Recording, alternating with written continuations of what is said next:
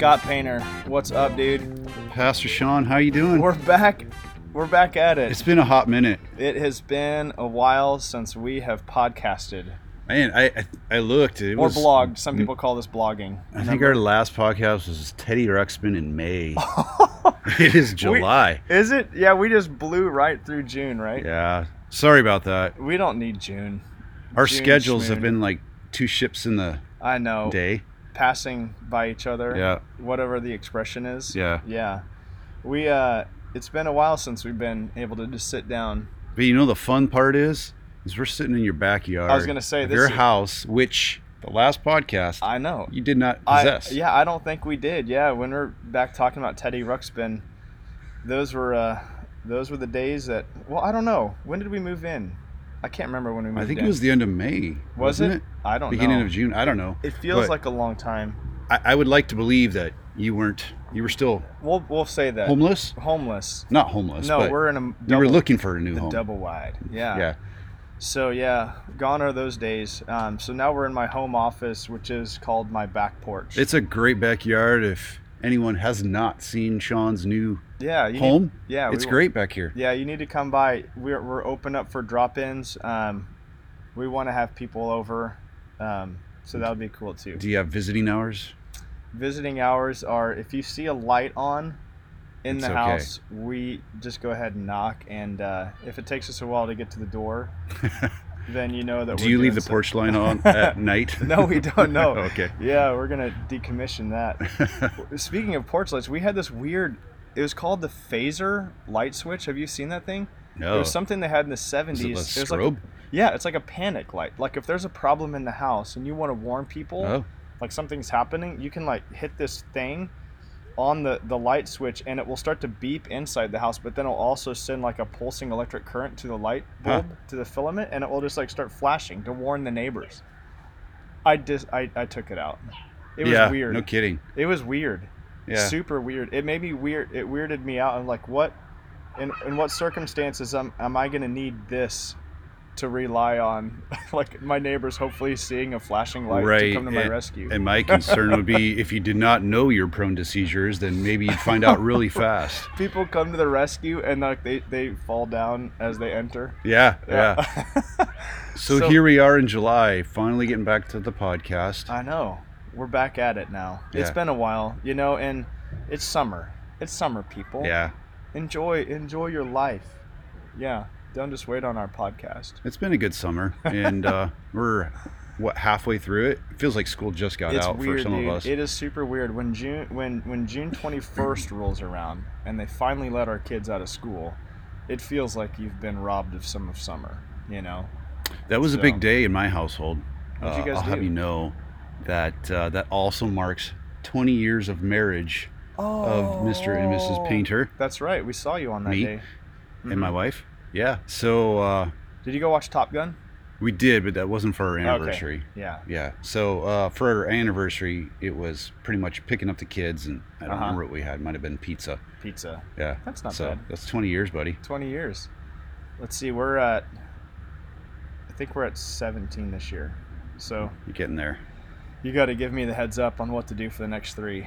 Get So your I kids out of school. Yeah. on the 20 year. Yeah. On the 20. Yeah. So, Yeah. well, yeah. So welcome to summer. It's good to be back together with you. And today I'm excited because I'm getting ready to head into the office and I'm filming 7 people, their testimony, who are getting baptized next weekend. So not this weekend, but on the 17th. That's great. So I think we have a total of 12. Wow. So that's really cool. And then we're also bringing in new members that day too. So it's just going to be a fun summer service, where it's kind of like a Mod Podge of all things FCC. Right. Yeah. Are your arms gonna get weary with all the dunking? With all the dunking, I think the water helps people become more buoyant. Yeah. Is that what it's called? You just kind of let them go. I'll make them put floaties on because I might have to do some bicep curls Yeah. beforehand.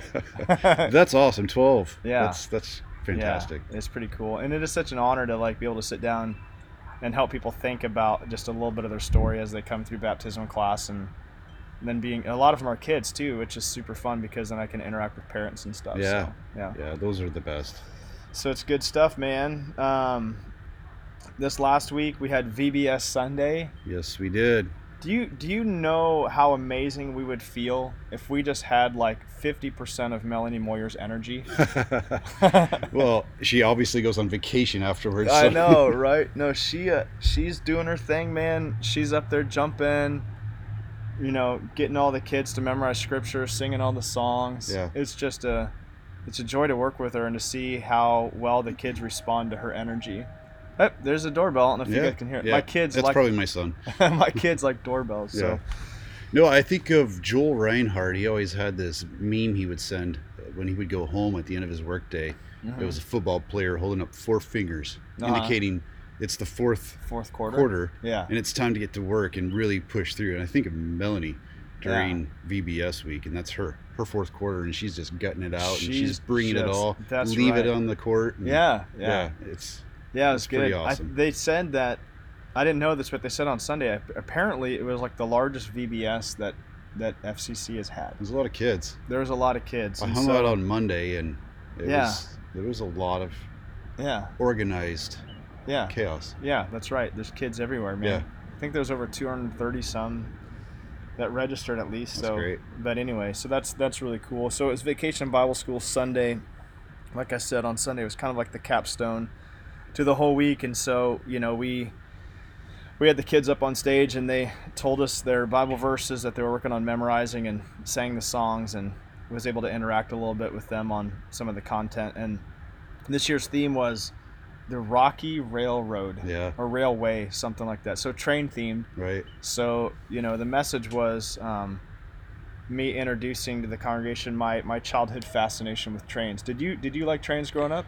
When I was 5 years old, back in Custer, South Dakota, there was a train track that went right behind where we lived. Yeah. And every time it would come by, I'd run out there, and I mean, this is an old school train, but they'd pump my arm up and down, they'd blow the whistle and wait for the caboose, and it was pretty cool for a 5-year-old. That's what I think. And I don't know what it is, but I think that most people growing up at some point have some sort of, they like trains. Yeah. And I don't know what it is. It's just so big, so powerful. I don't know, like just old worldly. I don't know. So it's pretty cool. But Shane Hampshire just texted me. He's texting you on your computer. Yeah, there you go. Thanks for dropping in, Shane. What's up, Shane? The answer is no. You'll get this in a week. Right. Yeah. But anyway, let's see. Train. So anyway, I talked about, having train experiences growing up, and then mostly in Chicago, and then where I lived in Des Plaines, like there's 31 rail crossings. Like Des Plaines was a place that is cool. Like the train system allowed the city to exist and thrive, but because of 31 rail crossings and stalled trains, it was a nightmare for traffic. Right. Yeah. And so I said, the most recent edition of this was, I was looking back at an article that was written this last year from the Des Plaines Herald or whatever it was, and they had another incident with the train where it's like, people getting stuck and just kind of like causing nightmares for the city. And the thought was, like, when training goes wrong, it's really bad, right? Like, and so it made me think about when Jesus there's a great crowd of people in Luke 14 that are accompanying Jesus. They're kind of like there to see what happens with him. They're kind of loosely connected with him, and then he turns to the crowd and he says, like, some of the most shocking, almost bizarre, strange, almost like hate-filled speech to them, right? When he uses the hyperbole, he says, if anyone wants to come after me, he must hate his father and mother and child and all that, all these, vital family relations and connections. And if you don't do that, you can't be my follower. You can't be my learner. You can't be a disciple. Yeah. And then his own life, and then he ups the ante a little bit, like, and then take up your own cross and follow me. And so I'm like, whoa, this is pretty intense language. He's weeding out the crowd, and it just tells me that the reason he does that is because his reputation is at stake for those who claim to follow. If they don't follow, then his name and what he's done on earth is so to speak tarnished. And I think sometimes we as followers of God, we can have a devastating effect on the city. Instead of the city thriving and flourishing because of followers of God, people can be really frustrated with God because of people who claim to follow God. And so Jesus is like saying, look, you really actually have to follow me. You can't just in name only. You actually must walk as I did. Yeah. And you use the quote, I love your Jesus, but I don't like his followers. Right, because they're so unlike your Christ or something. Yeah. And that was attributed to Gandhi, right? Right. And who knows if he actually said it, but it's, whatever. It sounds like Gandhi. Yeah. But, I mean, I think for a lot of people, what's their motivation in choosing to follow Christ? Is it, I just need a lifeline, I'm miserable, and I want something different out of my life, or there's prosperity gospel out there preaching, like, if you follow Jesus, you're going to be loaded. Right, Maybe not those words, but there's just a misinformed motivation of why I would follow Christ, and that passage there does not give you the insinuation that life is going to be easy for you. No, it's just the opposite. But we tend to overlook that, right? Because I'm looking for comfort. Right. It's interesting because I think, and I said this in the sermon, is like, I think sometimes what we hear when we talk about people wanting to follow Jesus, it's almost like we present him as some super spiritual multivitamin. Yeah. You can take him every day and your current life will get just a little bit better, right? You'll feel better. And it's like, that doesn't seem to be compatible with what Jesus was trying to get across to these people. It's like, it seems crosses are meant to kill you. Right. Yeah. They're an There's instrument. Some suffering They're there. an instrument of torture to put something to death, And so I think that's when we don't just add Jesus to our life, he becomes our life when we follow him. And so our current life doesn't get better because we don't have a current life anymore. It's a former life. We use the cross or the crucifixion to constantly put to death this old person that is always trying to work his will in our life. And so we don't really have a current life anymore. It's always a former life that we're walking away from as we follow Jesus. And I say this often, but we actually follow in the footsteps of a Messiah, but a crucified Messiah, right? It's like, so we have to put to death our sinful tendencies and our old nature on a daily basis, and that's what it means to follow him. And it actually makes logical sense. And that's, Jesus gives two arguments from a logistical or from a logic standpoint. It's like, what king going to war wouldn't sit down and find out if he could probably win the war, right? Yeah. Or what builder of a building wouldn't sit down and be like, hey, do I have enough materials and expenses to cover the cost of this? Yeah. It makes logical sense. So when we come to Jesus, we actually have to think through it. Right. We actually have to think, is like, am I willing to let go of all this and follow him? And I think that's a daily decision. Yeah, for sure. So I'm reminded of John F. Kennedy when he said the quote, ask not what your country can do for you, but what can you do for your country? But maybe if we use the same philosophy and motivation when I choose to follow Christ, it's not about what Christ can do for me, and that Christ does do so much for us, but what can I do for him? What can I do for his kingdom? And what can he do through me for him? Yeah.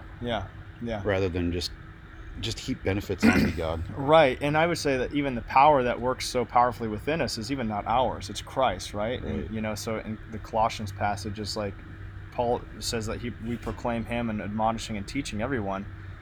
But it's really the power of Christ animating him, right? As he submits himself to it.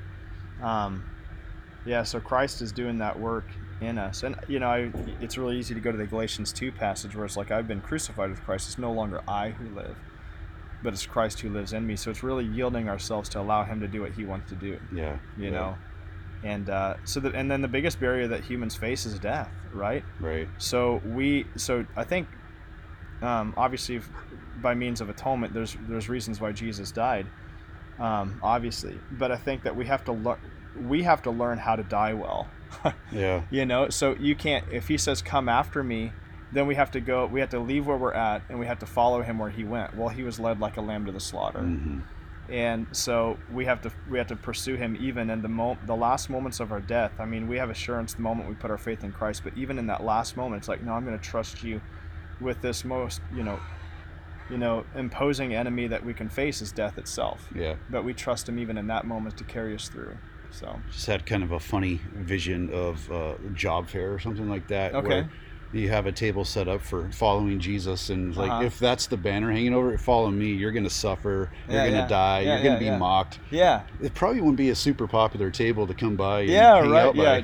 You tear off the little flyer to take home. Consider it. And I don't want to say that it's just like to follow Christ means that you just embrace misery, hardship. Yeah. And that's not it, because you think about Jesus, who for the joy set before him Right. endured the cross. So we can do this because there's a superior joy. Right. And so I think that was the other thing I mentioned, like in the message, was like, followers of Christ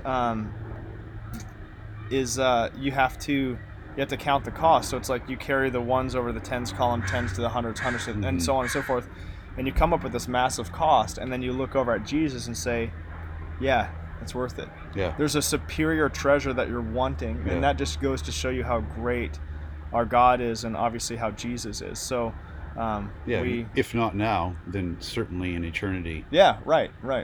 So I think he'll prove himself worth it. Yeah, to follow. Absolutely. So this next week is Pastor Danny. He's going to do like a little 2-week sermon series on the book of Jonah. Wow. So he's going to do this Nice. week, and then I'm going to preach. Then we're going to do baptisms, and we'll talk about God's mercy and grace. And then Danny will finish up the Jonah series in a couple weeks when I'm in California. So anyway, that's what we got going on. Looking forward to it. Yeah. There's a giant squirrel right above you in that tree there. Watch out. He's going to jump on us. Someone needs to call the management of this office facility. Yeah, sorry. That was literally and figuratively a squirrel moment for me. Right. Yeah, I see him now. Yeah. He's hopping. Yeah. All right, Scott. It's good to see you again, man. It's good to be back on the podcast. And there's my kids in the background. There they are. All right, man. We'll see you guys Take care. later. Bye.